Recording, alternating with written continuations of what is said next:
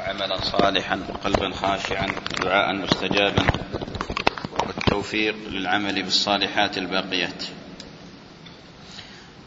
قال المصنف رحمه الله تعالى: فصل: ولا يجزئ دفع الزكاة للكافر غير المؤلف، لحديث معاذ رضي الله عنه: تؤخذ من أغنيائهم فترد إلى فقرائهم.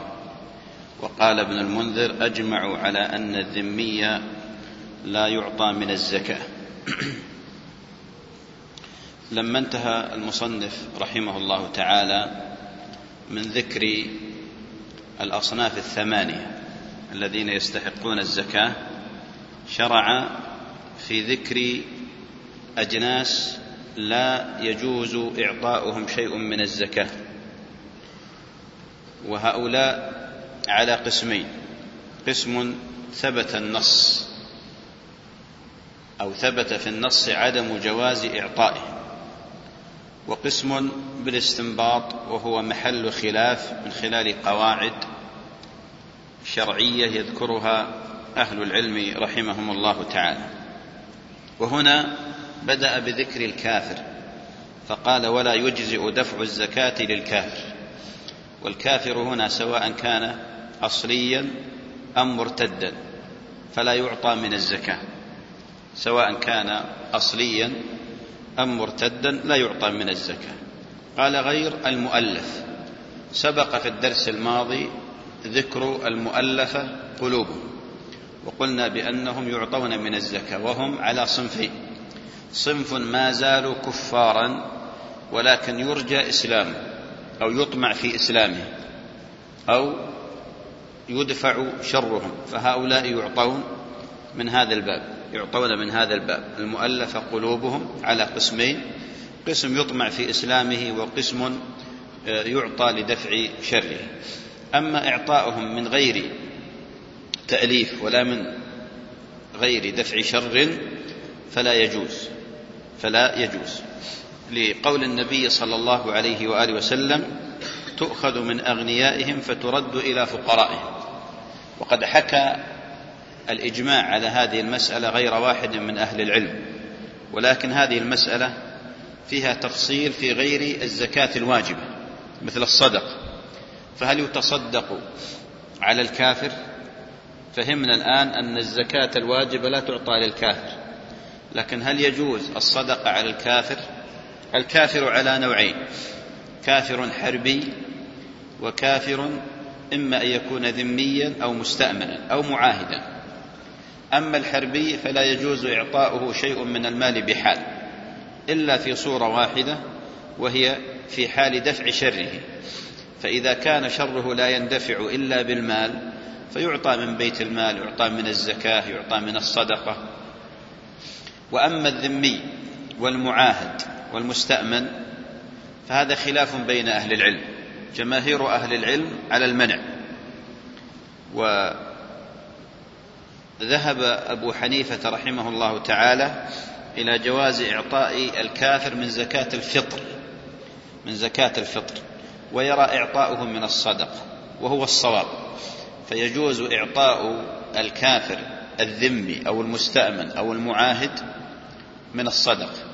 والدليل على ذلك ما جاء في صحيح مسلم من حديث عائشة أن يهودية أتتها تسألها، قالت: فأعطتها من الصدقة، أعطتها صدقة. ثم سألت قصة لما سألتها عن أهل القبور، قالت: يعذبون في قبور. فدخل عليها النبي صلى الله عليه وسلم فأقرها النبي صلى الله عليه وسلم على إعطائها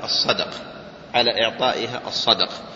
قد كانت عائشة رضي الله عنها أم عبد الله الصديقة بنت الصديق كانت مشتهرة بالإنفاق، فما كانت تدع شيئا عندها إلا وتصدقت به، لأنها تربت في بيت النبي صلى الله عليه وآله وسلم الذي ما أتاه شيء من المال إلا قال به هكذا وهكذا. أيضا من الأدلة حديث أسماء، قالت: يا رسول الله، إن أمي أتتني وهي راغبة وقد كانت مشرك، أفأصل أمي؟ قال: صلي أمك. ففي هذا دليل على جواز التصدق على الكافر إذا كان غير حربي، يعني غير محارب معلن للعداوة للمسلمين. خلاصة المسألة أن الكافر سواء كان أصليا أم مرتدا، وسواء كان حربيا أم مستأمنا أم معاهدا، فهؤلاء لا يعطون من الزكاة الواجب، لا يعطون من الزكاة الواجب. وهل يعطون من صدقة الفطر؟ جماهير أهل العلم على المنع، ورخص في ذلك أبو حنيفة رحمه الله تعالى. وهل يعطون من الصدقة؟ خلاف بين أهل العلم أيضا، جماهير أهل العلم على المنع، والحنفية ومن وافقهم من المحققين في المذاهب الأربعة على الجواز، وهو الصواب لما ذكرنا من الأدلة الثابتة في جواز إعطاء الكافر من الصدقة. قال: ولا للرقيق لأن نفقته على سيده. قال في الشرح: ولا يعطى الكافر ولا المملوك لا نعلم فيه خلافا. سبق وأن ذكرنا بأن الرقيق العبد المملوك ملك لسيده، وذكرنا لكم بأن وصف الرق خلاف بين أهل العلم، هل يخرج على أنه مال أو يخرج على أنه آدمي. من العلماء من ذهب على أنه يخرج على أنه آدمي مطلقا، ومنهم من قال يخرج على أنه مال مطلقا، والصواب التفصيل. ففي بعض الأحكام يخرج على أنه مال، وفي بعض الأحكام يخرج على أنه آدمي، فتجري عليه أحكام الأحرار. في أغلب الأحكام تجري عليه أحكام المال. وذكرنا فيما سبق بأن العبد وما يملك لسيده، لما جاء في الصحيحين من حديث ابن عمر أن النبي صلى الله عليه وآله وسلم قال: من باع عبدا وله مال فماله للبائع إلا أن يشترطه المبتاع. فهنا في هذا الحديث أخلى يده عن الملكية. فأنت إذا أتيت وأعطيت العبد المملوك فإنما في الواقع تعطي من؟ سيده، وسيده غني، فيكون وضعت الزكاة في غير موضعها الشرعي. إذن الرقيق لا يعطى لأن نفقته واجبة على سيده. قال: ولا للغني بمال أو كسب سوى ما تقدم، لقوله صلى الله عليه وآله وسلم: لا حظ فيها لغني ولا لقوي مكتسب. وقوله: لا تحل الصدقة لغني ولا لذي مرة سوي، رواهما أحمد وأبو داود. الزكاة لا تعطى للغني، لكن هل هذا مطلقا؟ عمرو: ليس مطلقا. أحسنت. إذن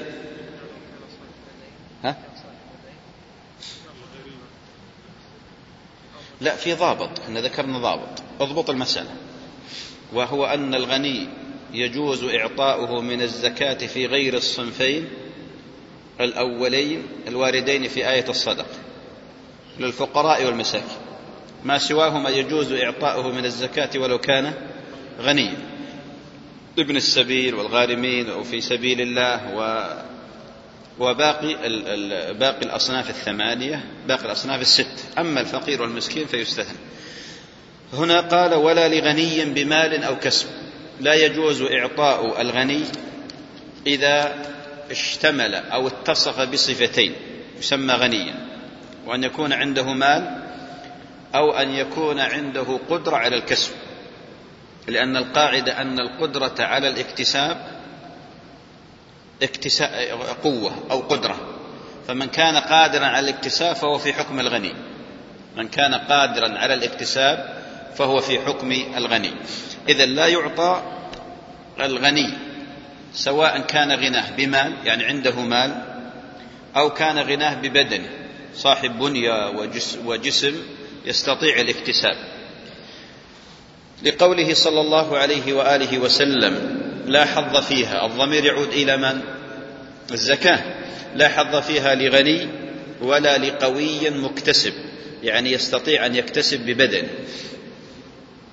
وأصل هذا الحديث قصة، وهو أن النبي صلى الله عليه وسلم جاءه رجلان يسألانه الزكاة، فصعد النظر فيهما وصوب، فرآهما جلدين، يعني قويين شابين قادرين على الاكتساب، فقال: إن الصدقة لا تحل لغني لا حظ فيها لغني. قال: إن شئتما أعطيتكما، إن شئتما أعطيتكما. ثم قال: لا حظ فيها لغني ولا لقوي مكتسب، ولا لقوي مكتسب. ولذلك قد يسأل بعض الناس، يقول: أنا يأتيني أناس يسألونني الزكاة ولا أعلم عن حاله، قل له: الواجب عليك أن تضع زكاتك في محله، ومن ذلك أن تنظر إلى الأمارات والقرائن والعلامات التي تدل على فقره أو عدم فقره. فإن كان قوي مكتسب قادر على الاكتساب ببدنه، هذا لا تحل له الصدقة كما قال النبي عليه الصلاة والسلام. لكن أحيانا قد يأتيك رجل قوي وقادر على الاكتساب، لكن يستحق الزكاة لكونه إيش؟ غارما مثلا، لكونه غارما، أو لكونه ابن سبيل مسافر وانقطعت به السبل، أو لكونه لم يحصل على وظيفة مثلا ولا عمل، وخلت الأسواق وخلت الأمور من وظائف مثلا، فهذا قد يحتاج. إذن أنت بحاجة إلى أن تجتهد وأن تنظر وأن تسأل، لا أن ترمي مباشرة. وللأسف كثير منا أو كثير من الناس أيضا تأتيهم صدقات وهم أغنياء، يعني لا يستحقون الزكاة، قل والله جاءتنا الزكاة، هذه لا تحل لهم، كما سأبين بعد قليل بإذن الله.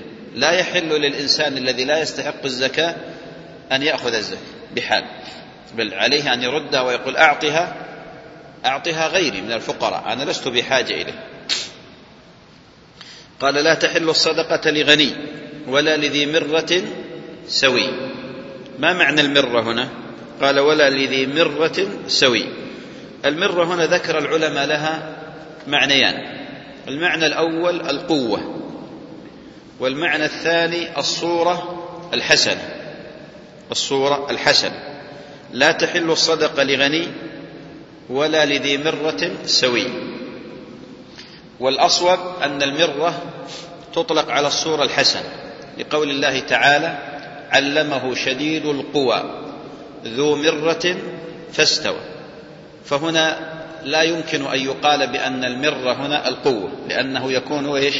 تكرار، ذي قوة وذي قوة، ذي قوة عند ذي العرش مكين. فهنا يقال المرة الصورة الحسنة، سوي يعني مكتمل البنية قادر على الاكتساب. فبهذا يظهر المعنى، بمعنى أن الإنسان يرى الصورة الحسنة على السائل، فهذا بمعنى الصورة الحسنة التي فيها معنى الاكتساب والقدرة على الاكتساب، وهذا يرده ولا يعطيه شيء من الزكاة. قال: ولا لمن تلزمه نفقته كزوجته ووالديه وإن علوا، وأولاده وإن سفلوا، الوارث منهم وغيره، نص عليه. وقال ابن المنذر: أجمعوا على أنها لا تدفع إلى الوالدين في الحال التي يجبر على النفقة عليهم، ولأن الدفع إلى من تلزمه نفقته يغنيهم عن النفقة ويسقطها عنه، فيعود النفع إليه، فكأنه دفعها إلى نفسه. أولا قال: ولا لمن تلزمه نفقته، يعني لا يجوز دفع الزكاة إلى من تلزمه نفقته. الإنسان ملزم بالإنفاق على من؟ واحد أبو حميد، أصوله. من هم الأصول؟ الأب والأم والجد والأجداد وإن علوا. طيب، ثانيا الفروع، أحسنت، وهم الأولاد، والأولاد بنين وبنات وإن سفلوا. ثالثا الزوجة يجب الإنفاق عليه. رابعا عبد الله العبد الرقيق، أحسنت أيضا. خامسا الخادم، هذا إذا كان بينهم عقد. طيب، إذا ألزموه ما يخالف، لكن إذا ما ألزموه على القاعدة السابقة اللي ذكرناها. خامسا اليتيم لا، في عبارة أحسن منها، أوسع شوي، أضبط. من يجيب؟ لا، مش تعوده، على من ألزم نفسه بالإنفاق عليه. يعني رجل الآن كفل يتيم، أو قال أنا أنفق على أخي، التزمت بالإنفاق على أخي، هو لا يجب الإنفاق عليه بالنسبة لأخيه، لكنه ألزم نفسه بالإنفاق عليه، فبمجرد إلزام نفسه بالإنفاق عليه وجبت النفقة فلا تحل الزكاة. هذه مسألة. المسألة الثانية بالنسبة لنفقة الأجداد والجدات، على من؟ أبو حميد أنت قلت على أبوه وإن علا، أمه وإن علت. طيب الآن الولد ينفق على أبوه ولا على جده؟ طيب هو ملزم بالإنفاق على جده؟ إذن الأب ينفق. طيب يعطي جده الزكاة؟ هو يصير يعطي جده الزكاة؟ أبو عبيد، أبو عبيد، هو الآن السؤال: هل تلزمه نفقة جدي في هذه الصورة بوجود الأب؟ إذا وجد الأب تلزم الابن نفقة جده عليه؟ تلزمه مطلقا؟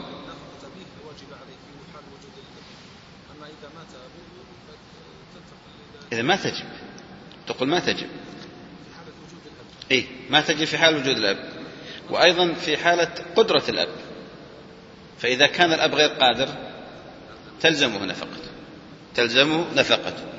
المسألة الثانية، شيخ الإسلام رحمة الله عليه وهو مذهب المالكية،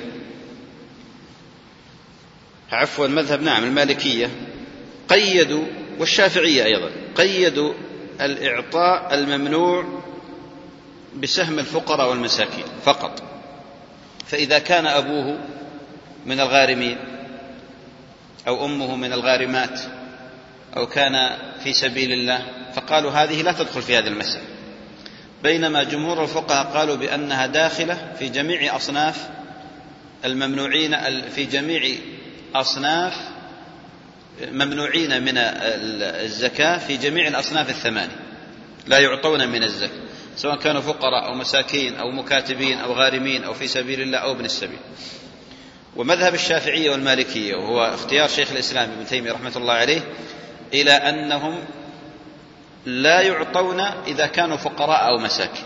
قالوا لأن النفقة عليهم واجب، فإذا كان الأب فقيرا أو مسكينا أو كانت الأم فقيرة أو كذا يجب الإنفاق عليه ولا يعطون من الزكاة. هذه المسألة في الحقيقة من المسائل التي حصل فيها خلاف بين أهل العلم. جماهير أهل العلم ذهبوا إلى أنه لا يعطي الأصول ولا الفروع من زكاة. جماهير أهل العلم قالوا لا يعطي الفروع والأصول من زكاة، وبعضهم ضبط المسألة بقوله لا يعطي زكاته إلى من يرثه، فكل شخص ترثه لا يجوز لك أن تعطيه من زكاتك. كل شخص يحق لك أن ترثه لا يجوز لك أن تعطيه من زكاتك. وبعضهم ضبطها بوجوب النفقة، كل شخص يجب عليك الإنفاق عليه لا تعطيه من زكاتك. وبعض الفقهاء ذهب إلى التفريق.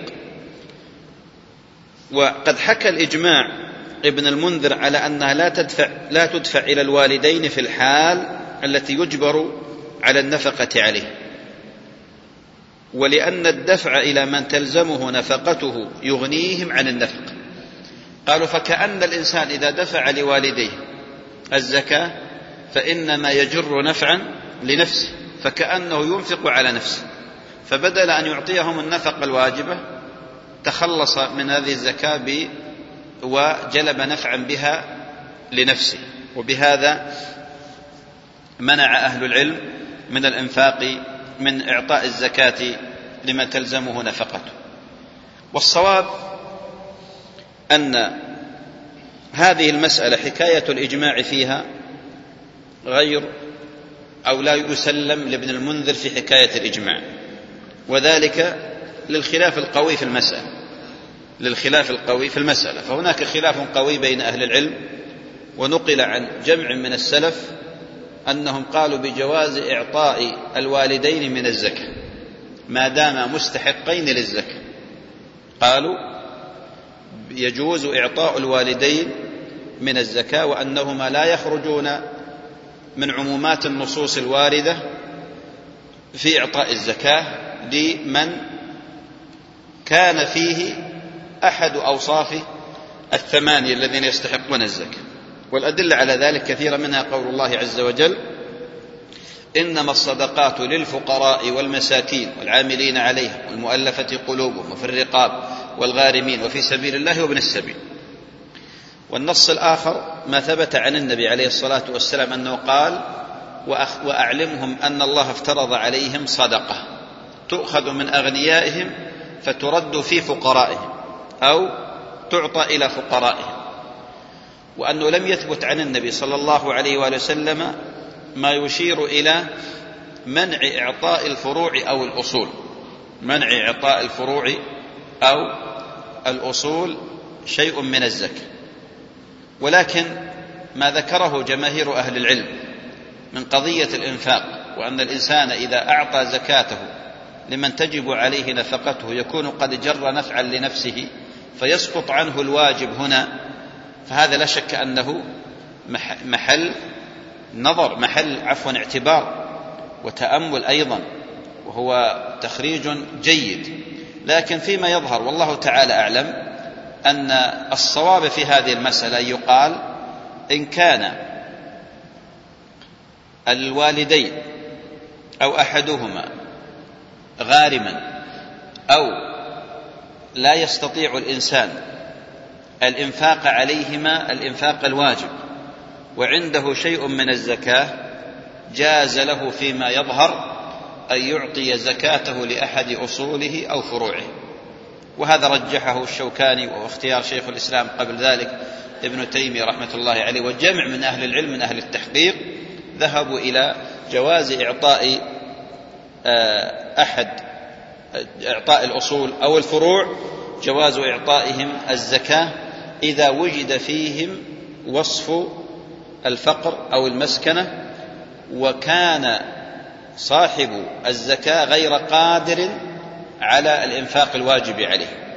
وأيضا ذكروا مسألة أخرى، وهو أن الوالد إذا غرم، عندنا قدمت هذه المسألة، إذا غرم فالابن غير مطالب بقضاء دين الوالد، هو ليس ملزما بقضاء دين الوالد، وإنما ينفق عليه النفق الواجب، فله أن يعطيه من زكاته لفكاك دينه أو غرمه الذي وقع فيه.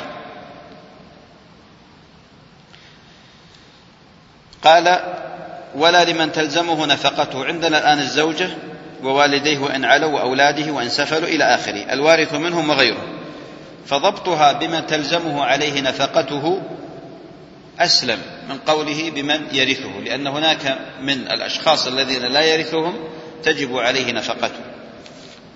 قال: ولا للزوج، لأنها تنتفع بالدفع إليه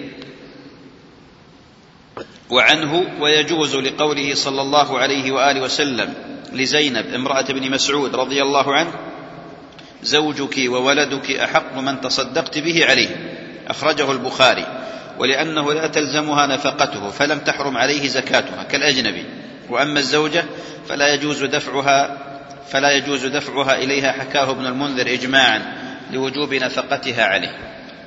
المذهب، وهو مذهب الحنفية أيضا، أن الزوجة لا يجوز لها أن تعطي زوجها من الزكاة إذا كان فقيرا، هذا هو المذهب.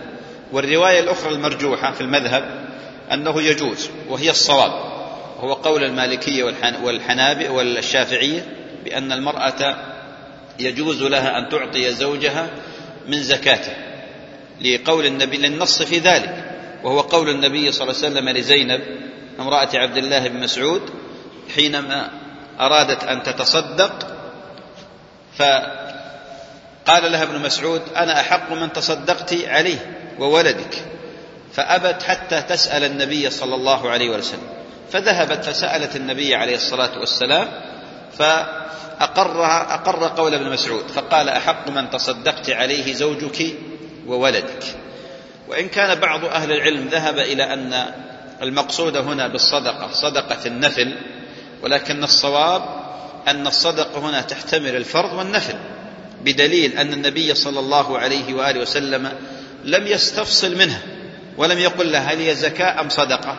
والظاهر أن استعمال الصدقة في الصدر الأول كان يقصد به الزكاة في الغالب، يقصد به الزكاة في الغالب. إذن يجوز للمرأة أن تعطي زكاتها لزوجها إن كان فقيرا أو مسكينا، إن كان فقيرا أو مسكينا. قال: ولا لبني هاشم. قال في الشرح: لا نعلم فيه خلافا، وسواء أعطوا من الخمس أم لا، لعموم قوله صلى الله عليه وآله وسلم: إن الصدقة لا تنبغي لآل محمد، إنما هي أوساخ الناس. رواه مسلم. ما لم يكونوا غزاة أو مؤلفة أو غارمين لإصلاح ذات البين فيعطون لذلك، وكذا مواليهم، لحديث أبي رافع رضي الله عنه مرفوعا: إنا لا تحل لنا الصدقة وإن موالي القوم منهم. رواه أبو داود والنسائي والترمذي وصححه. من الأجناس الذين لا يجوز دفع الزكاة إليهم بنو هاشم، وهذا بإجماع أهل العلم، هذا بإجماع أهل العلم. وبنو هاشم هنا لا بد من معرفة أن عبد مناف له 4 من الأولاد، له هاشم والمطلب ونوفل وعبد شمس.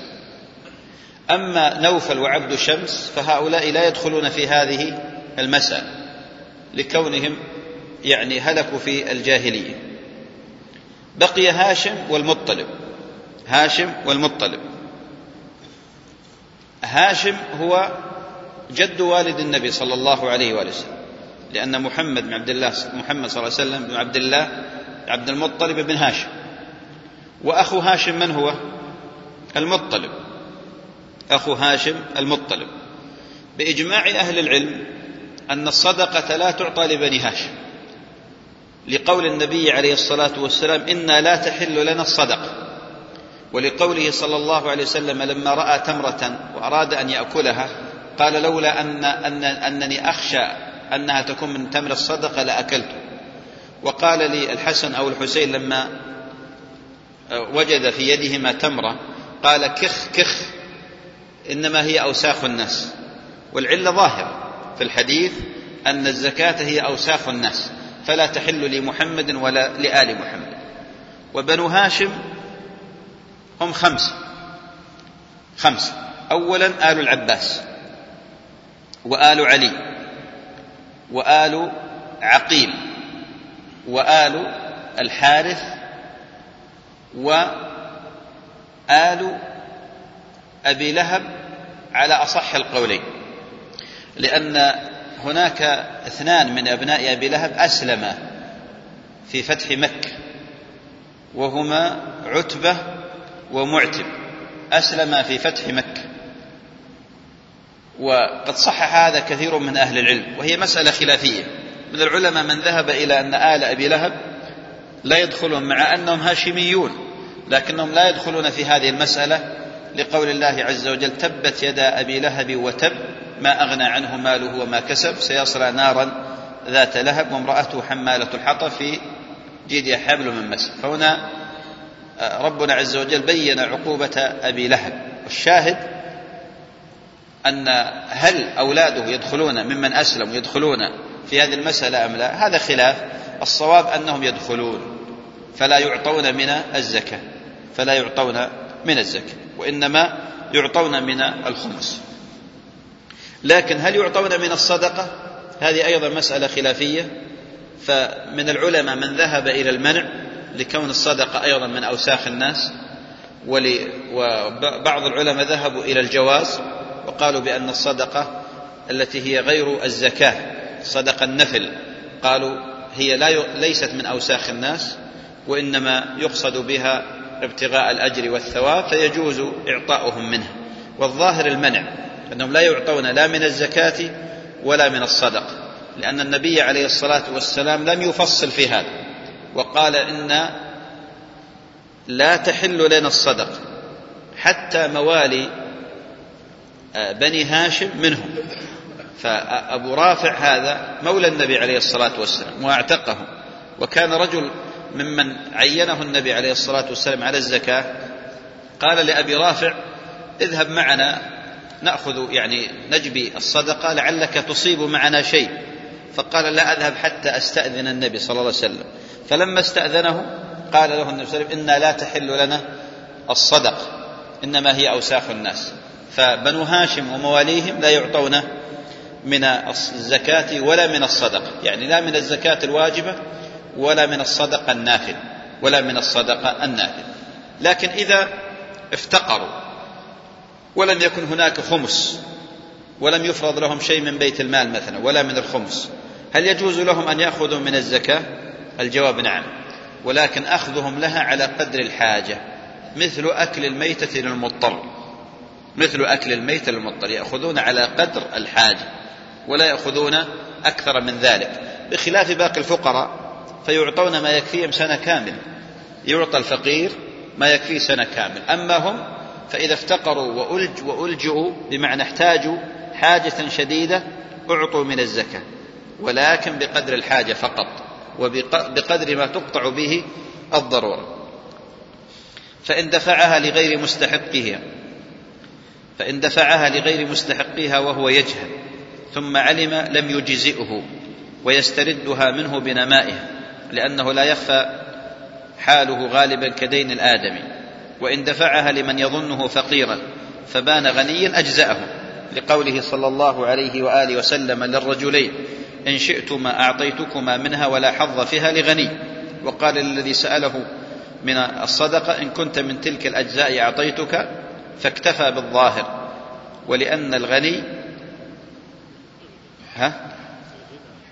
ولأن الغنى يخفى فاعتبار حقيقته يشق. هنا فرق المصنف رحمه الله تعالى في الخطأ في إعطاء الزكاة بين قسمين: رجل دفع الزكاة لغير مستحقها جهلا، ورجل دفع الزكاة لمن يظنه فقيرا فبان غنيا. ففي الأولى قال لا تقع موقعها ولا تجزئه، ويجب عليه أن يستردها بنمائها. لو أعطى مثلا إبل فأنتجت قال يأخذ الإبل ونتاجه، وإن لم يدفعها وإن لم يرجعها رفع أمره إلى القاضي، استردها منه بطريق القضاء، وإن لم يستطع وجب عليه أن يدفع الزكاة، لأن هذه تصبح صدقة فاضلة. وأما من أعطى من يظنه فقيرا غلب على ظنه أنه فقير فأعطاه فبان غنيا، قال تسقط عنه. قال لأن في الغالب أن الغنى يخفى، كما قال الله عز وجل يحسبهم الجاهل أغنياء من التعفف تعرفهم بسيماهم لا يسألون الناس إلحافا.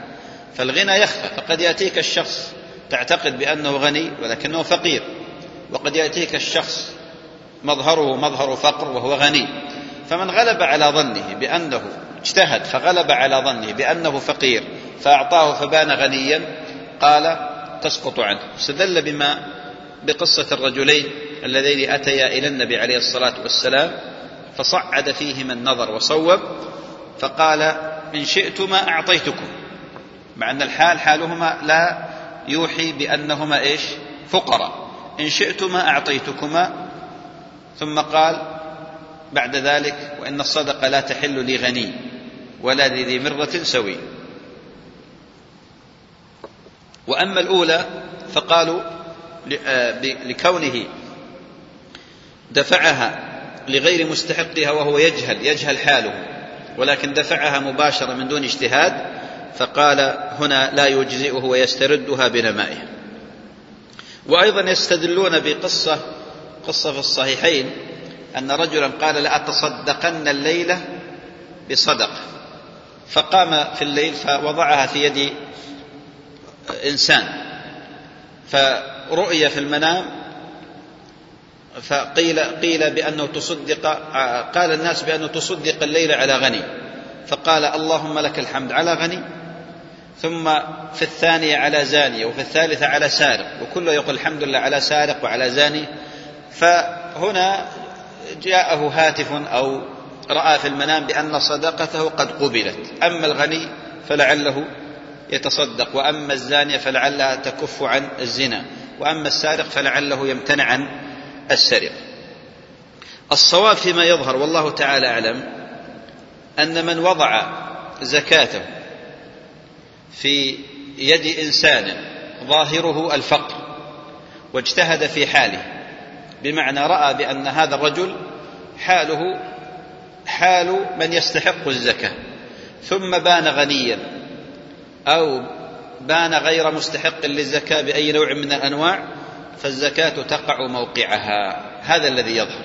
وأما الاستدلال بالقصة التي في الصحيحين فهذا شرع من قبلنا، والقاعدة أن شرع من قبلنا شرع لنا إذا لم يرد في شرعنا ما يخالفه، وثبت في شرعنا حوادث كثيرة تخالف هذا، وأنه الإنسان إذا اجتهد سواء غلب على ظنه أو اجتهد اجتهادا يرى بأنه قد وصل فيه إلى قناعة مثلا، فوضع زكاته في يد إنسان فقد وضعها في موضعها الصحيح ولو بان له غير ذلك، ولا يطالب بأكثر من هذا. لكن على الإنسان كما ذكرت أن يجتهد وأن لا يتساهل، لأن في الأيام هذه على وجه الخصوص يعني كثر المال ولله الحمد، وأصبح الناس في الحقيقة يتساهلون في هذه القضية. نحن خاصة في رمضان تأتينا أسئلة كثيرة جدا من كثير من الناس يقولون والله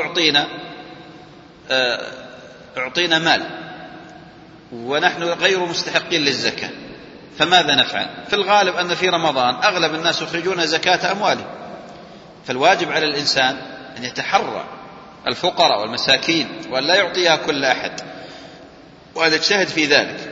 والأمر الثاني من أعطي من الزكاة يجب عليه أن يردها، ومن أعطي مالا عاما يجب عليه أن يسأل هل هذه زكاة؟ هل هذه صدقة؟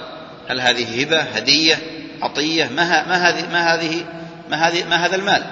أما أن يستسلم هكذا هذا مما لا يجوز له. ولذلك الزكاة تحتاج إلى نية كما ذكرنا، فالإنسان إذا أعطى أحدا زكاة أو مالا يجب أن يعطيها بنية، وهي نية الزكاة الواجب.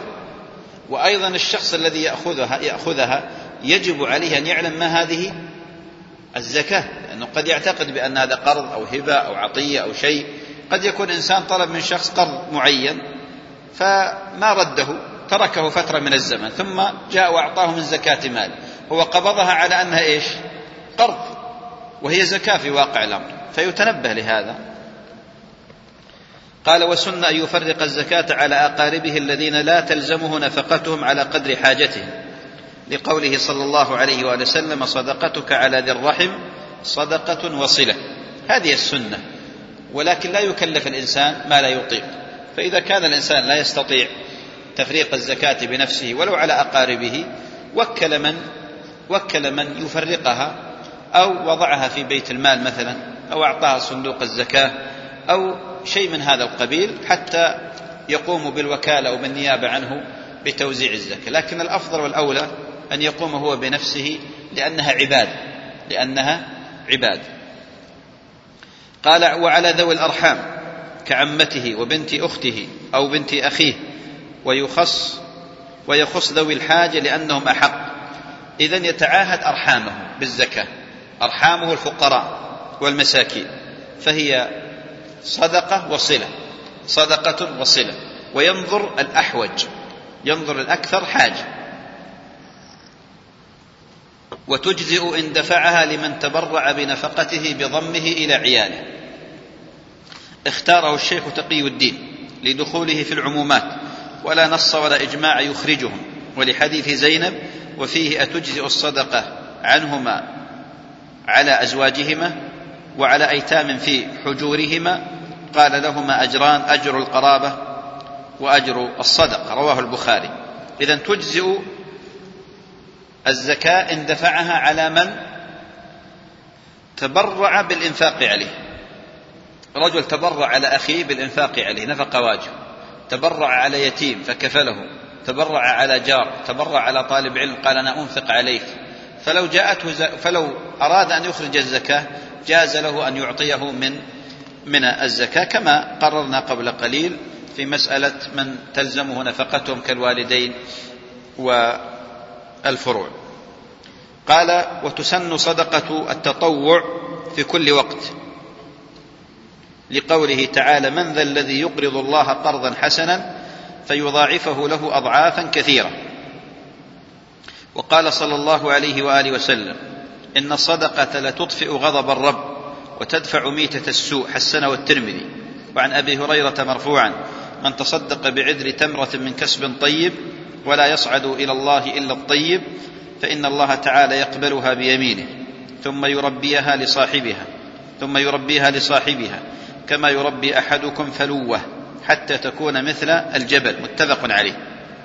إذن صدقة التطوع في مقابل الصدقة الواجب تشرع في كل وقت. أما الصدقة الواجب الزكاة فهل تشرع في كل وقت؟ لا، وإنما يشترط لها الحول. وبالنسبة للزروع الحصاد، وآتوا حقه يوم حصاد. أما الصدقة ففي كل وقت، الصدقة في كل وقت، وهي فوائدها أيضا كثيرة وعوائدها أثيرة، وآثارها في عالم الغيب وفي عالم الشهادة أكثر من أن تحصر، ونصوص القرآن والسنة مصرحة بها. وفي الترغيب والترهيب للمنذري ذكر جملة عظيمة من الأحاديث الدالة على فضل صدقة التطوع فلتراجع. هنا قوله في الحديث كما يربي أحدكم فلوه، الفلو هو المهر الصغير الذي فطم، المهر الصغير إذا فطم هذا يقال الفلو. حديث أن الصدقة لتطفئ غضب الرب في إسناده ضعف ومعناه صحيح، هناك أحاديث في مثل هذا المعنى. قال لا سيما سرا، لقوله تعالى وإن تخفوها وتؤتوها الفقراء فهو خير لكم. وفي حديث 7 يظلهم الله في ظله قال ورجل تصدق بصدقة فأخفاها حتى لا تعلم شماله ما تنفق يمينه. إذن الصدقة سرا خير من الإعلان به، لكن هل هذا على كل حال؟ الجواب لا، لأنه قد يكون هناك أحوال يكون الإعلان بالصدقة أفضل، والدليل على ذلك حث النبي صلى الله عليه وسلم في أكثر من مشهد على التصدق، فأمر بالصدقة، فجاء رجل بكف من شعير، وجاء رجل بكف من تمر، وجاء رجل بحفنة من كذا، وجاء رجل بذهب تكاد يده تنوء به أو كما ورد، وجاء عمر بنصف ماله، وجاء أبو بكر بماله كله. ثم قال صلى الله عليه وسلم من سن سنة حسنة كان له أجرها وأجر من عمل بها إلى يوم القيامة. المقصود أن الأصل في الصدقة هي أن تكون سرا خفية من دون علانية، لكن إن كانت هناك مصلحة راجحة يراها الإنسان المتصدق أو يراها ولي الأمر أو يراها العالم أو يراها المسؤول عن التبرعات فيعلن ويقول الناس تبرعوا، ويعتقد الإنسان أنه إذا بادر فدفع مال وعرف عنه أن الناس يتشجعون على الصدقة، فهذا أمر يكون أفضل، والمسألة إذن راجع إلى القصد والنية. وفي الزمان والمكان الفاضل كشهر رمضان، هذه الأزمان الفاضلة والتي تكون فيها الصدقة أفضل من غيرها، وعشر ذي الحجة، وكالحرمين يعني المكان لمضاعفة الصلاة فيهما. وقال ابن عباس رضي الله عنهما كان رسول الله صلى الله عليه وسلم أجود الناس، وكان أجود ما يكون في رمضان حين يلقاه جبريل، الحديث متفق عليه. وعن أنس رضي الله عنه سئل رسول الله صلى الله عليه وآله وسلم: أي الصدقة أفضل؟ قال: صدقة في رمضان. رواه الترمذي. وفي إسناد الحديث ضعف. وعن ابن عباس مرفوعا: ما من أيام العمل الصالح فيها أحب إلى الله من هذه الأيام، يعني أيام العشر. قالوا: يا رسول الله، ولا الجهاد في سبيل الله؟ قال: ولا الجهاد في سبيل الله إلا رجل خرج بماله ونفسه ثم لم يرجع من ذلك بشيء. رواه البخاري. إذن يتحرى الإنسان الزمان والمكان الفاضلين فيتصدق فيهما، ولكن هذه ليست على كل حال. فصدقة على فقير في أرض بعيدة عن الحرمين، فقير محتاج حاجة تلجئه إلى أن يكون مضطرا، خير من أن يتصدق على فقير في الحرمين، وذلك لظرف الفقير هذا، فيتنبه لهذا. فدائما قاعدة التفاضل بين الأعمال ليست قطعية، وإنما راجع على حسب الحال وعلى حسب ما يجتهد الإنسان في حال الفقير أو المسكين. أحيانا تعطي فقير خير لك من أن تبني مسجد، لأن من الفقراء من تكون حاجته آنية، بحاجة شديدة إلى المال، قد يهلك إن لم تدفع له المال. والمسجد والأرض جعلت كما قال النبي عليه الصلاة والسلام: وجعلت لي الأرض مسجدا وطهورا.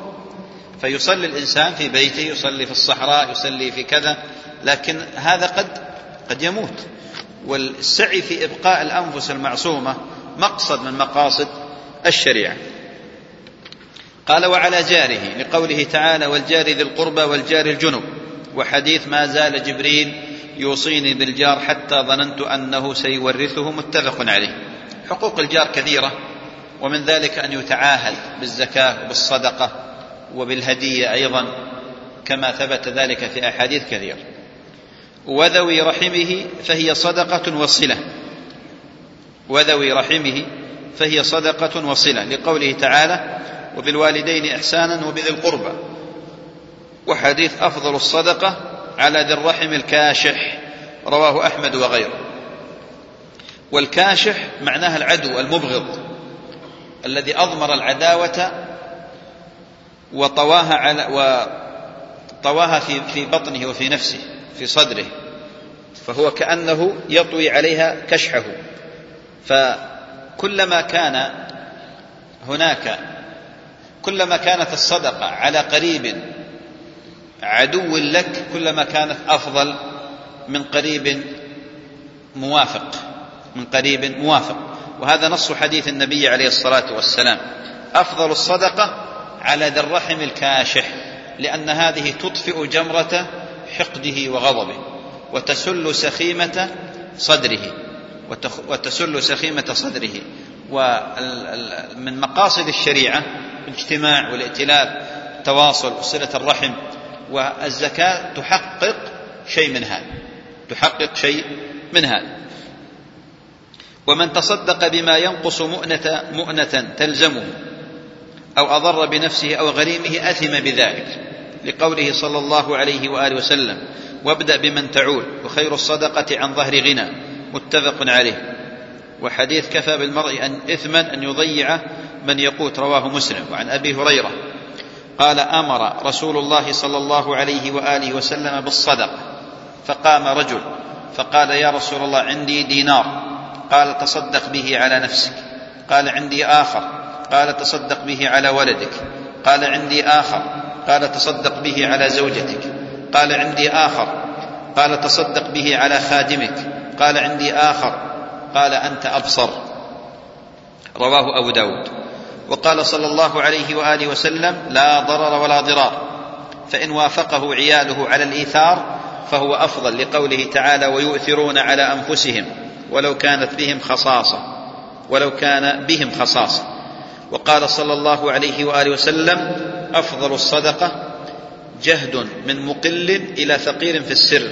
رواه أبو داود. إذن من تصدق بصدقة أثرت على نفقته الواجب أو على نفسه، ولم يكن أولاده يصبرون على هذا الإيثار فهو آثم. والنصوص في هذا ذكرها المصنف رحمه الله تعالى. أما إذا كانوا موافقين له على هذا الإيثار، على هذا التصدق، ويؤثرون إخوانهم على أنفسهم، فهذا مما لا بأس به. وقد فعل ذلك أبو بكر الصديق رضي الله عنه، فقد تصدق بجميع ماله. أبو بكر تصدق بجميع ماله، فقال رسول الله: ماذا أبقيت لأهلك؟ قال: أبقيت لهم الله ورسوله. وعمر تصدق بنصف ماله، وعثمان كان يجهز الجيوش وينفق ويقف رحمه الله رضي الله تعالى عنه، أوقف بئر روما، وأوقف كذا من الأمور كلها في سبيل الله عز وجل.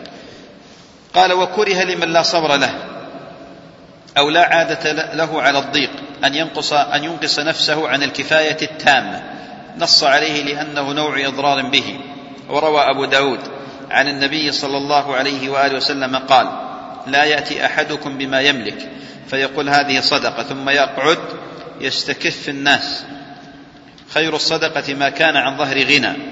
وقال صلى الله عليه وآله وسلم لسعد: إنك أن تدع ورثتك أغنياء خير من أن تدعهم عالة يتكففون الناس. متفق عليه. إذن المسألة مسألة قائمة على التوازن والاعتدال، فالإنسان ينفق إنفاقا لا يضر بنفسه ولا يضر بأهله، ولا سيما من لا صبر له.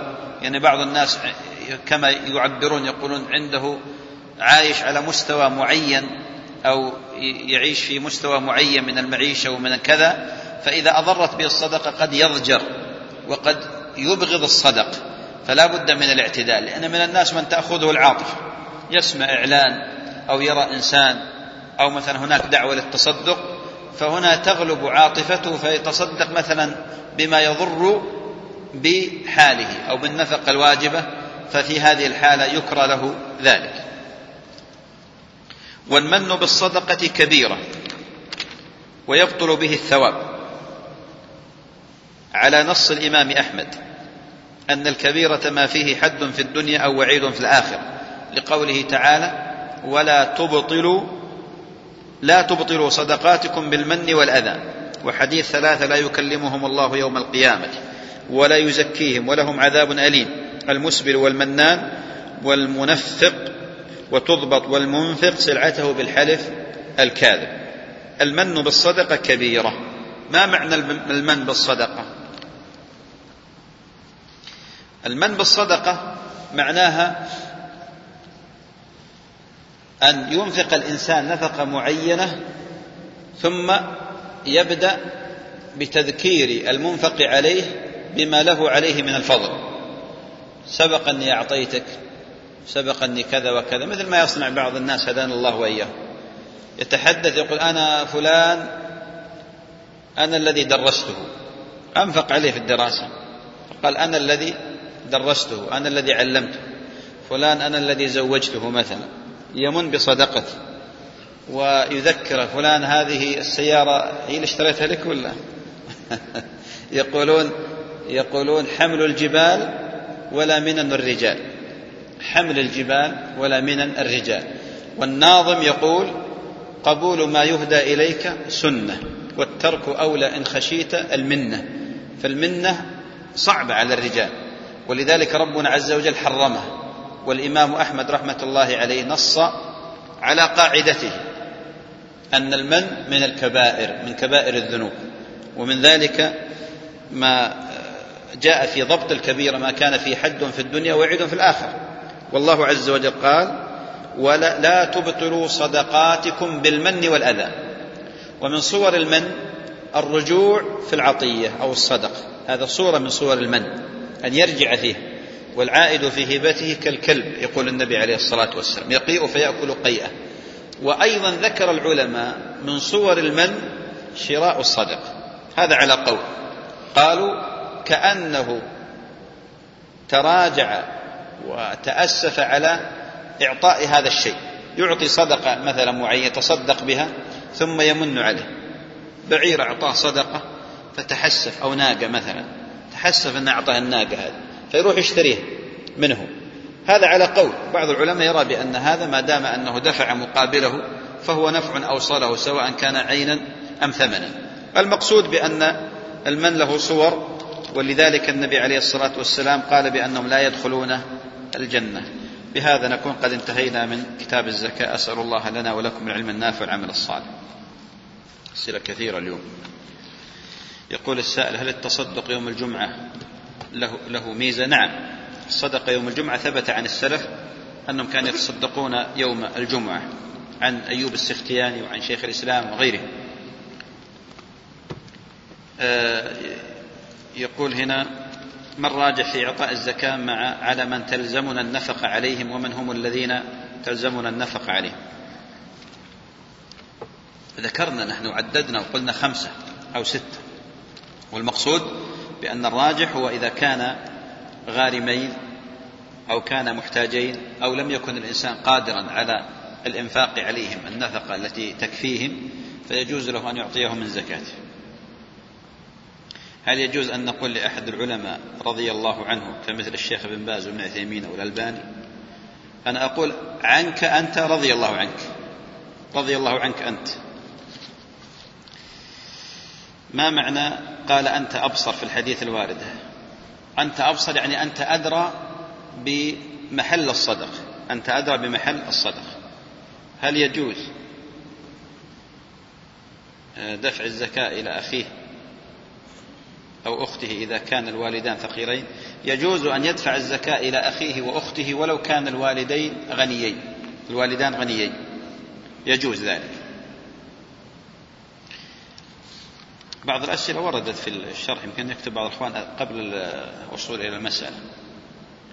سؤالي عن الوضوء: هل يجزئ إدخال الماء في الفم من غير تحريكه؟ وهل يجزئ كذلك إدخال الماء في الأنف من غير المبالغة في الاستنشاق؟ وما هي كيفية مسح الأذنين؟ وما هو حد غسل الرجلين؟ وهل إذا زدت على الكعبين يشرع ذلك؟ هذا في باب الطهارة. عموما السنة أن تدخل الماء في فمك وتخرجه، هذا القدر الواجب على قول الحنابلة. والتحريك هذا محل خلاف، ولكن بعض العلماء ذكروا بأن صفة المضمضة الصحيحة أن يدخل الماء في فمه ويديره في فمه، وكذلك الأنف. والاستنثار واجب، تستنشق فتستنثر، تخرج الماء استنثارا لما ثبت ذلك في النص في الحديث. هل إذا جاء الشخص مال وهو لا يعلم هل هو زكاة واجبة أم لا أم صدقة نفل، هل يجوز أخذ هذا المال؟ لا يجوز له أخذه إلا بعد الاستفصال، فيسأل عن طبيعة هذا المال ما هو، عن طبيعة هذا المال ما هو. وهنا سؤال أيضا لبعض الأخوة يقول بأنه مدرج اسمه في بعض الإمارات ضمن المستحقين للزكاة وهو غير مستحق، فيقول: هل يجوز أن أبلغ الجهة بأني نعم يجب عليك، مو يجوز، يجب عليك أن تبلغ الجهة بأني أنا لا أستحق الزكاة وشوفوا غيري أعطوها غيري. فإن يعني بقي اسمك ولم تستطع رفعه فلا بأس أن تأخذ الزكاة هذه وأنت تذهب بها إلى فقير أو مسكين.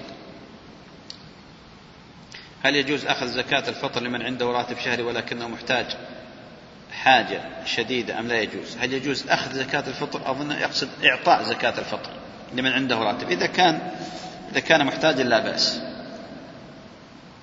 هل يجوز لبني هاشم أخذ الزكاة من الهاشميين؟ والله سؤال جيد وممتاز، لكن الورقة تشوفونها من أفضل الأسئلة التي مرت لأنها تكمل. هذا سؤال مهم، وهنا يجوز نعم. بالنسبة للهاشم هل يأخذ من هاشمي؟ الجواب لا، لا يجوز للهاشمي أن يأخذ من هاشمي، لا يجوز. إذا أخرج الهاشمي زكاة ماله لا يعطيها لهاشم، ولو أعطاها لا يقبله. ما المقصود من قول النبي إنما هي أوساخ الناس إذا كانت الصدقة لا يجب إنفاقها إلا من طيب المال؟ ما المقصود من إنما هي أوساخ الناس إذا كانت الصدقة لا يجب إنفاقها إلا من طيب المال؟ ليس المقصود الوساخة الحسية، ليس المقصود الوساخة الحسية، وإنما الوساخة المعنوية، لأن الصدقة أو الزكاة طهرة للمزكي من الشح والبخل، وطهرة للمال مما شابه وكدره من المشتبهات، وأيضا طهرة للمزكى عليه من الغل والحسد والحقد. هذا المقصود. هل يجوز للمرأة لبس الذهب المحلق؟ نعم يجوز، فإن جاز كيف الرد؟ هذا جواب طويل واعتقد أن ذكرناه فيما مضى. لا يجوز أن تعطى الزكاة إلى قوي، ومن المعلوم أن غالب الفقراء والمساكين أقوياء، فكيف نوفق؟ هل أحصيتهم أو أحصيت الفقراء والمساكين بأنهم أقوياء؟ على العموم هذا لا يجوز طبعا أن يقال ويعمم بأن جميع الفقراء والمساكين أقوياء، والمسكين ولو كان قويا يعطى، والله تعالى قال وأما السفينة فكانت لمساكين، فيعطى المسكين من الزكاة ولو كان قويا قادرا. قد يكون رجل عنده بيت فيلا وعنده سيارة وعنده وظيفة وعنده دخل، ولكن يستحق الزكاة للأوصاف التي سبق ذكرها.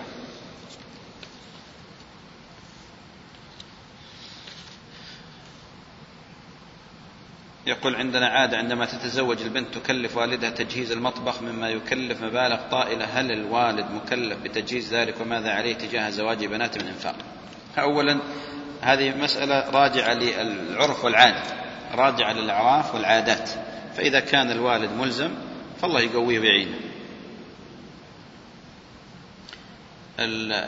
الفرق بين الغرم والدين، الدين قد يكون من دون غرم، الدين قد يكون من دون غرم، كل غرم دين وليس كل دين غرما، وليس كل دين غرما. بعض العامة يتصدقون لكثرة ما يصيب من نعم يجوز ما يصيب من البلاء والمرض، نعم ورد بأن داووا مرضاكم بالصدقة، فالصدقة تدفع البلاء، الصدقة تدفع البلاء، وليس المقصود الزكاة الواجبة، لا، الصدقة يتصدق الإنسان في أي وقت. هل يجوز أو تجزئ الزكاة على الأقارب الذين في دولة أخرى غير بلدي؟ نعم يجزئ ذلك.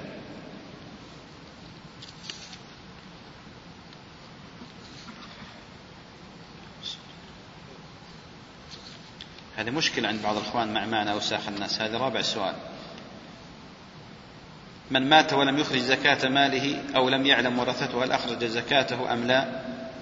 هل يخرجون الزكاة؟ هذه ذكرناها فيما سبق، وقلنا بأنهم إذا لم يعلموا فلا يكلفون بإخراج الزكاة، أما إذا علموا فالأحوط أن تخرج زكاة سنة واحدة فقط، وهي السنة الأخيرة، تخرج زكاة سنة واحدة. اللهم صل على محمد. إن تبين ضعف حديث ظاهره التعارض مع حديث آخر فلما لا يقدم الترجيح على الجمع والنسخ؟ لا، هو أصلا لا يقال فيه تعارض، ولا يقال هنا فيه تعارض أصلا. إذا علم الإنسان ضعف الحديث سقط التعارض ابتداء، لكن بعض الأحيان قد يكون الترجيح من جهة يعني الإسناد بالنظر إلى كون اللفظ شاذة مثلا، أو كون الحديث الأول رواه جمع أكثر من الحديث الثاني، أو غير ذلك من المسائل التي يذكرها العلماء. نكتفي بهذا القدر. صلى الله وسلم على نبينا محمد.